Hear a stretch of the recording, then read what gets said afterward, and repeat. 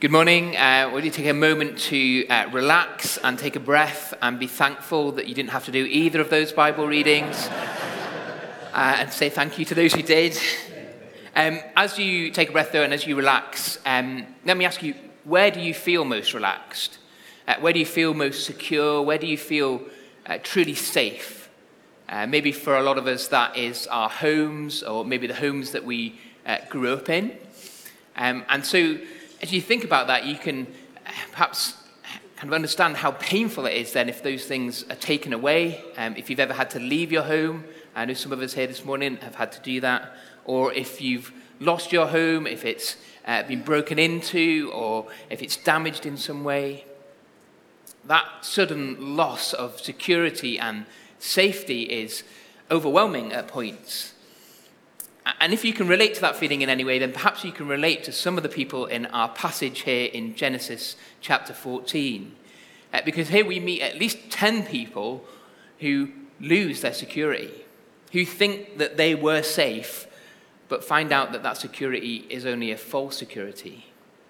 And we meet one person who decides to give up trying to control everything, trying to make himself secure, and finds true and real and lasting safety in God. Let's pray, though, as we open up God's word this morning. Heavenly Father, thank you that amongst unfamiliar places and unfamiliar names, you are the same God. Help us today as we come to your word again to see you more clearly, to trust in you more completely, and to live for you more fully. Amen. We're going to split the chapter in two, just as we did with our reading earlier, under two headings. Firstly, we're going to look at false security in verses 1 to 12, before we look at where we find true security in verses 13 to 24. So firstly, false security in verses 1 to 12. Trying to control everything ourselves only leads to a false sense of security. Before we understand what that means, though, we need to do a little bit of Near Eastern military history, so bear with me for a minute. Here we've got in, I think, verse 1 in the blue corner, the four kings of Babylon. They're the kings of Shinar, of Elasar, of Elam, and of Goim. They are Babylonian kings, and they're regional kings. They're sort of in charge of sort of city-states.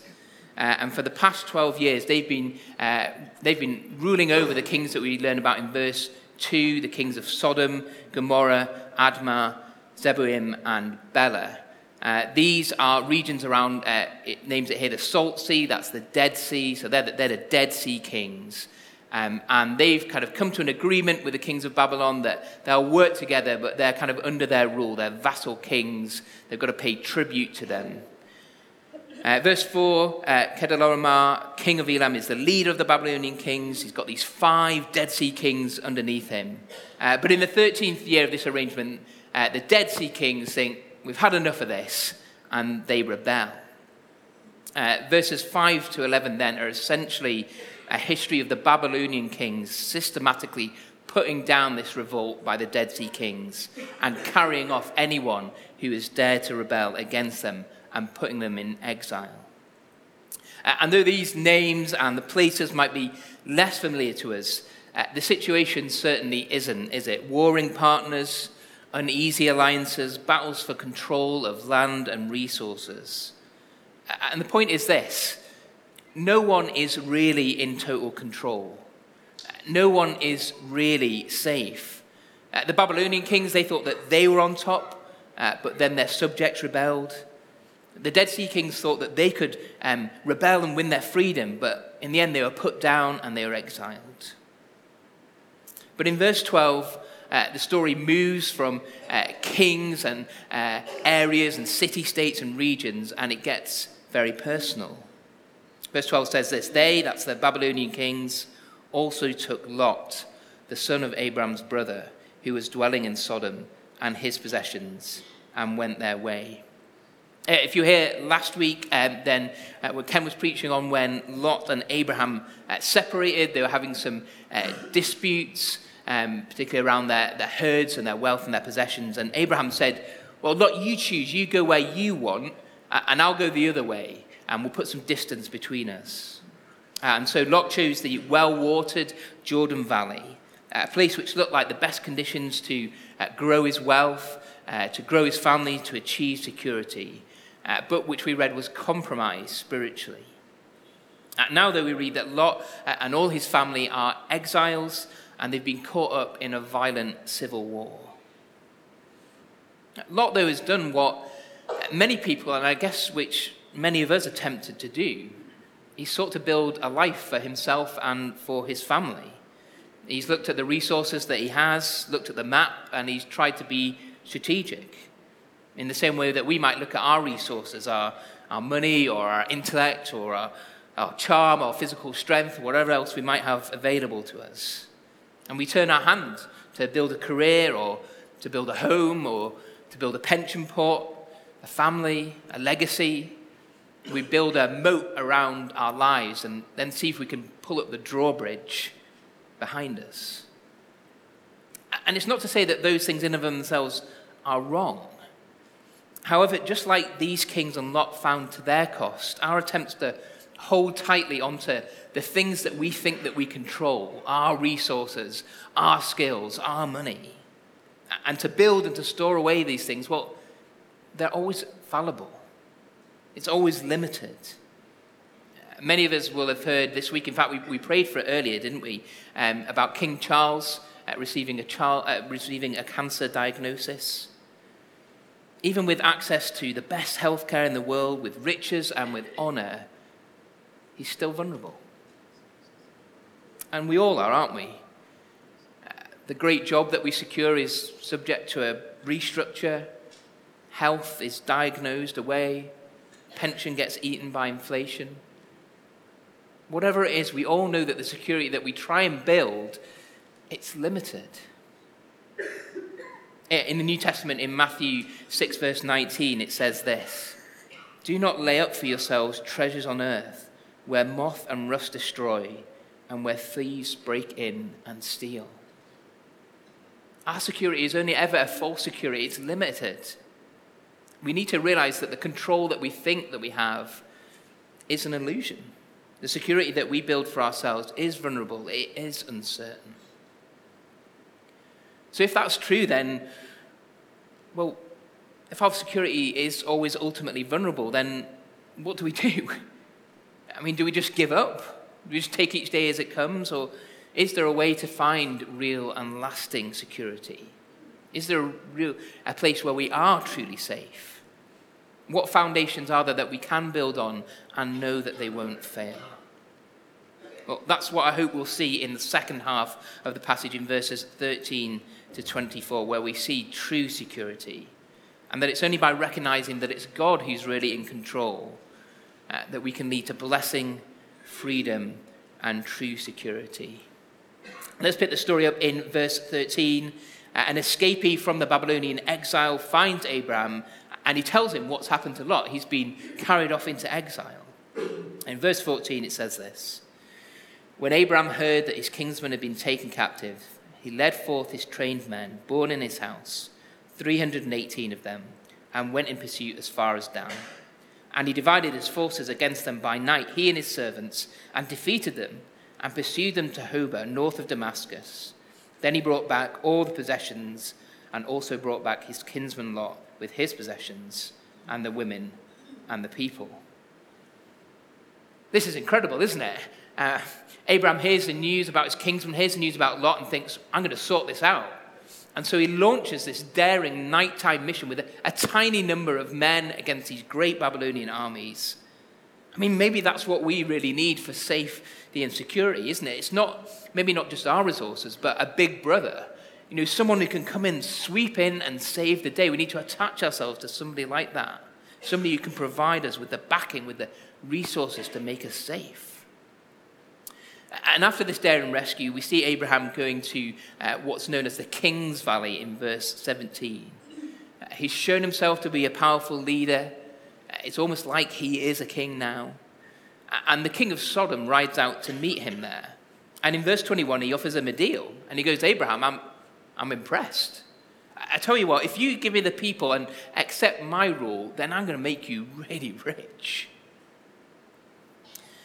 Got an ad the other day, scrolling through social media. It was inviting me to join a day trading company and promising that that was going to be the way to secure your future. But it says it's not a get rich quick scheme. It's different. This person who's on it is a wholesome guy looking after his family. He already had a good job. He wanted to spend more time with his family, so he didn't want to go out to work. He wanted to stay at home and trade shares. Because, of course, share traders are always people with loads of time for their family. But you get these kind of offers, don't you? They're not as obvious, maybe, as the get-rich-quick schemes. But there's always something saying, this is going to do it. This is the thing that's going to make you safe. This is the thing that's going to make your family secure. This is the thing that's going to make you financially free, or it's going to sort out your anxiety, or whatever it is. And really what's going on here with Abraham is just another version of that. It's another version of the earthly promise of security via wealth and protection, which is meant to tempt Abraham to bow the knee to the king of Sodom. And if we just left it there, that would be pretty normal kind of account of military history in the Near East. There's some fighting. Some kings rebel, the other kings put them down. Abraham does something pretty amazing. They recognize his military prowess and they say, yeah, let's make a deal. Kind of how the world works. But it's not how Abraham works. Abraham doesn't take the deal. He won't bow the knee to the king of Sodom. Why? Because he's already bowed the knee to somebody else. He's already bowed the knee not to the king of Sodom, but to the king of righteousness. Let me explain, because there's something or someone who breaks into this passage that totally disrupts the natural order, who totally disrupts the negotiations, the attempts to control, the attempts to win victory, and who ultimately is the one who offers both Abraham and us lasting peace and safety. Let's meet Melchizedek. Incidentally, whilst preparing for this, I read in a commentary that Melchizedek is the most complex subject in all of biblical studies. And yeah, he might be late for lunch. We haven't got that long. I can't say everything, but here's some of the things that we do know. Firstly, Melchizedek comes completely out of the blue, it seems. If you've been here over the past few weeks as we've gone through Genesis, you see that it is a book that is about family histories. So there's genealogies. So-and-so beget so-and-so. So-and-so beget so-and-so. Father of so-and-so. Father of so-and-so. And then it tells the story of that family. But Melchizedek doesn't get any of that. We don't know who his father was. We don't know where he's come from. You don't know anything of Melchizedek's lineage. He has, it seems, no beginning and no end. Second, Melchizedek is introduced to us as the king of Salem. That's not particularly helpful. There's quite a few places that are called Salem, or a version of Salem nearby. And Salem, in fact, sounds a lot like shalom, the Hebrew word for peace. So perhaps it's more likely that Melchizedek has been introduced to us not as king of a particular place, but as the king of peace. Third, Melchizedek isn't just a king here. If you look in verse 18, it describes him as priest of God Most High. Now, if you know your Old Testament law, you'll know that kings could not be priests, and vice versa. Indeed, King Saul, one of the great kings of the Old Testament, got in a lot of trouble for acting like a priest and doing things that only priests were allowed to do. So he's a king and he's a priest. Finally, the name Melchizedek literally means king of righteousness. So putting that all together, we've got a king of peace, of righteousness, who has no beginning or end, who is also a priest who offers us lasting peace through bread and wine. Can you see where I'm going with this? If you're in any doubt, then look up to Hebrews chapter 7, verse 17, which says of Jesus, "You are a priest forever after the order of Melchizedek."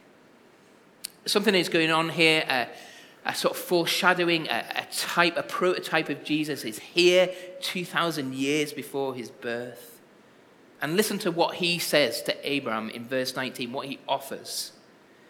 He says, "Blessed be Abraham by God Most High, possessor of heaven and earth, and blessed be God Most High, who has delivered your enemies into your hand." The eternal priest king offers blessing to those who will bend the knee, not to the king of Sodom, but to God Most High, and live under his rule. You see, it might have looked in this story at first glance like that it's Abraham who is the one who's riding in to rescue. But in reality, it is God Most High, possessor of heaven and earth, as he's referred to 2 times in this passage. He was the one who's really in control. He's the one who delivers Abraham's enemies into his hands. It's tempting for us, isn't it, to think that we're in control some of the time. In fact, maybe quite often we feel like we are in control, at least, kind of 80, 90%. But in reality, the only one who's really in control is God. Abraham recognizes this. He understands it. And so when the king of Sodom offers him shelter, offers him security, he says, I've already pledged myself. I've already agreed. I've already made a deal. I've already come under the rule of another king. I've pledged myself to, second half of verse 22, the Lord God Most High, possessor of heaven and earth. Abraham recognizes that it's God, not him who's in control. It's not his military prowess. It's not the way that he showed power in his daring rescue of Lot. It's not an alliance with the king of Sodom that will make him secure. No, God is fully in control, and it's only by submitting to his rule that we can be truly safe. That's the key to lasting security and safety, recognizing that it's not us in control, but God. And then choosing to hand over that control willingly to the one who isn't vulnerable to war, to job loss, to ill health, to thieves. But this isn't an unwilling acceptance of reality. This isn't just the way things are. This isn't like us saying, well, gravity's real, so just accept it. Look at the second half of verse 20 and the way that Abraham responds to this offer of blessing if he will submit to God's rule. It tells us that Abraham gave him 1/10 of everything. This is the first time in the Bible that we see people, what we refer to as tithing now, willingly giving God back some of the things that he has ultimately given them. Abraham is responding to the reality of God's control, not just with a shrug of the shoulders, with a just like, I guess that's the way it is. It's not a resentful, unwilling kind of coming under God's oppressive rule. No, Abraham responds to the offer of blessing and security and safety that God offers him with worship, with joy. And so that's the way that we should think about coming under God's rule. Not something that we have to do, not something that is just kind of morally good, not a reality that we have to cope with. No, God's rule is joyful. Jesus describes the yoke of his rule as being light. It sets us free. It comes with the promise of blessing and real and lasting peace. Remember that Hebrews 7 told us that Jesus is a priest king after the order of Melchizedek. His rule as king was inaugurated by his death on the cross and his resurrection from the dead. The king that we submit to is the king of righteousness, who lived a perfect, sinless life. The king that we submit to is the king of peace, who won peace for us with God through sacrificing himself on the cross. The king that we submit to is an eternal king, who invites us into abundant and everlasting life. So accepting God's rule in our lives is not like those Dead Sea kings making a military agreement with the Babylonians, living in submission and servitude to them, having them rule over them oppressively. It's not even like Lot, who fortunately had a kinsman like Abraham who could come in and help sometimes. It's having the creator of the universe, the possessor of heaven and earth, bend to bless us. It's trusting the one who gave up the most precious thing to him, his only son, to death for us, to give us everything that we need. That's how we find true safety. That's how we find real security. How do we do that day to day? Well, just 3 things for us to finish with. Firstly, we need to acknowledge that we're not in control, but to trust that God is. It doesn't mean that we won't plan or that we won't build or that we won't make decisions about the future. But it does mean that we can stop holding on to those things so tightly, to thinking that those things are totally within our control, totally within our grasp, and then panicking in desperation when we find to our cost that they aren't. We can hand those things over to God prayerfully, and we can trust him with our future. How freeing, how anxiety-crushing is that? Secondly, like Abraham, we worship God with what he's given us. Abraham joyfully gave back a little bit of what God had graciously given to him. The task for us is to do the same, whether that's our time, whether it's our money, whether it's our skills and the abilities that God's given us. When we understand that really they're all God's in the first place, then it's natural for us to want to give back and to serve him. And thirdly, let's remember that Jesus is the true priest and king. He's the one who brings eternal and lasting peace, not just because he's in control of this life, but because he's brought peace between us and God, and so he controls what will happen in the next life. So that instead of facing God's punishment, which we deserve, we can enjoy and know his blessing. Our sin is dealt with. Shame has been nailed to the cross. Eternal life is ours, now and forever, if only that we will trust in that better Melchizedek, the eternal King, Jesus. If you're sitting here this morning and you've never done that before, you've never bowed the knee to Jesus, you've never said, I know that I've rejected your rule, I know that I've tried to be the king of my own life, and I know that that was wrong, and I know that that's the heart of sin, I know that I need forgiveness, but that you offer me that through Jesus and his work on the cross, then let today be the day. Speak to someone who brought you along. Speak to Ken or Bear myself. Speak to David. Let them show you what it means to have Jesus as your king and to enjoy the blessing and the peace that comes from that. Come and find the place where you are truly safe and you will be secure forever. Let's pray.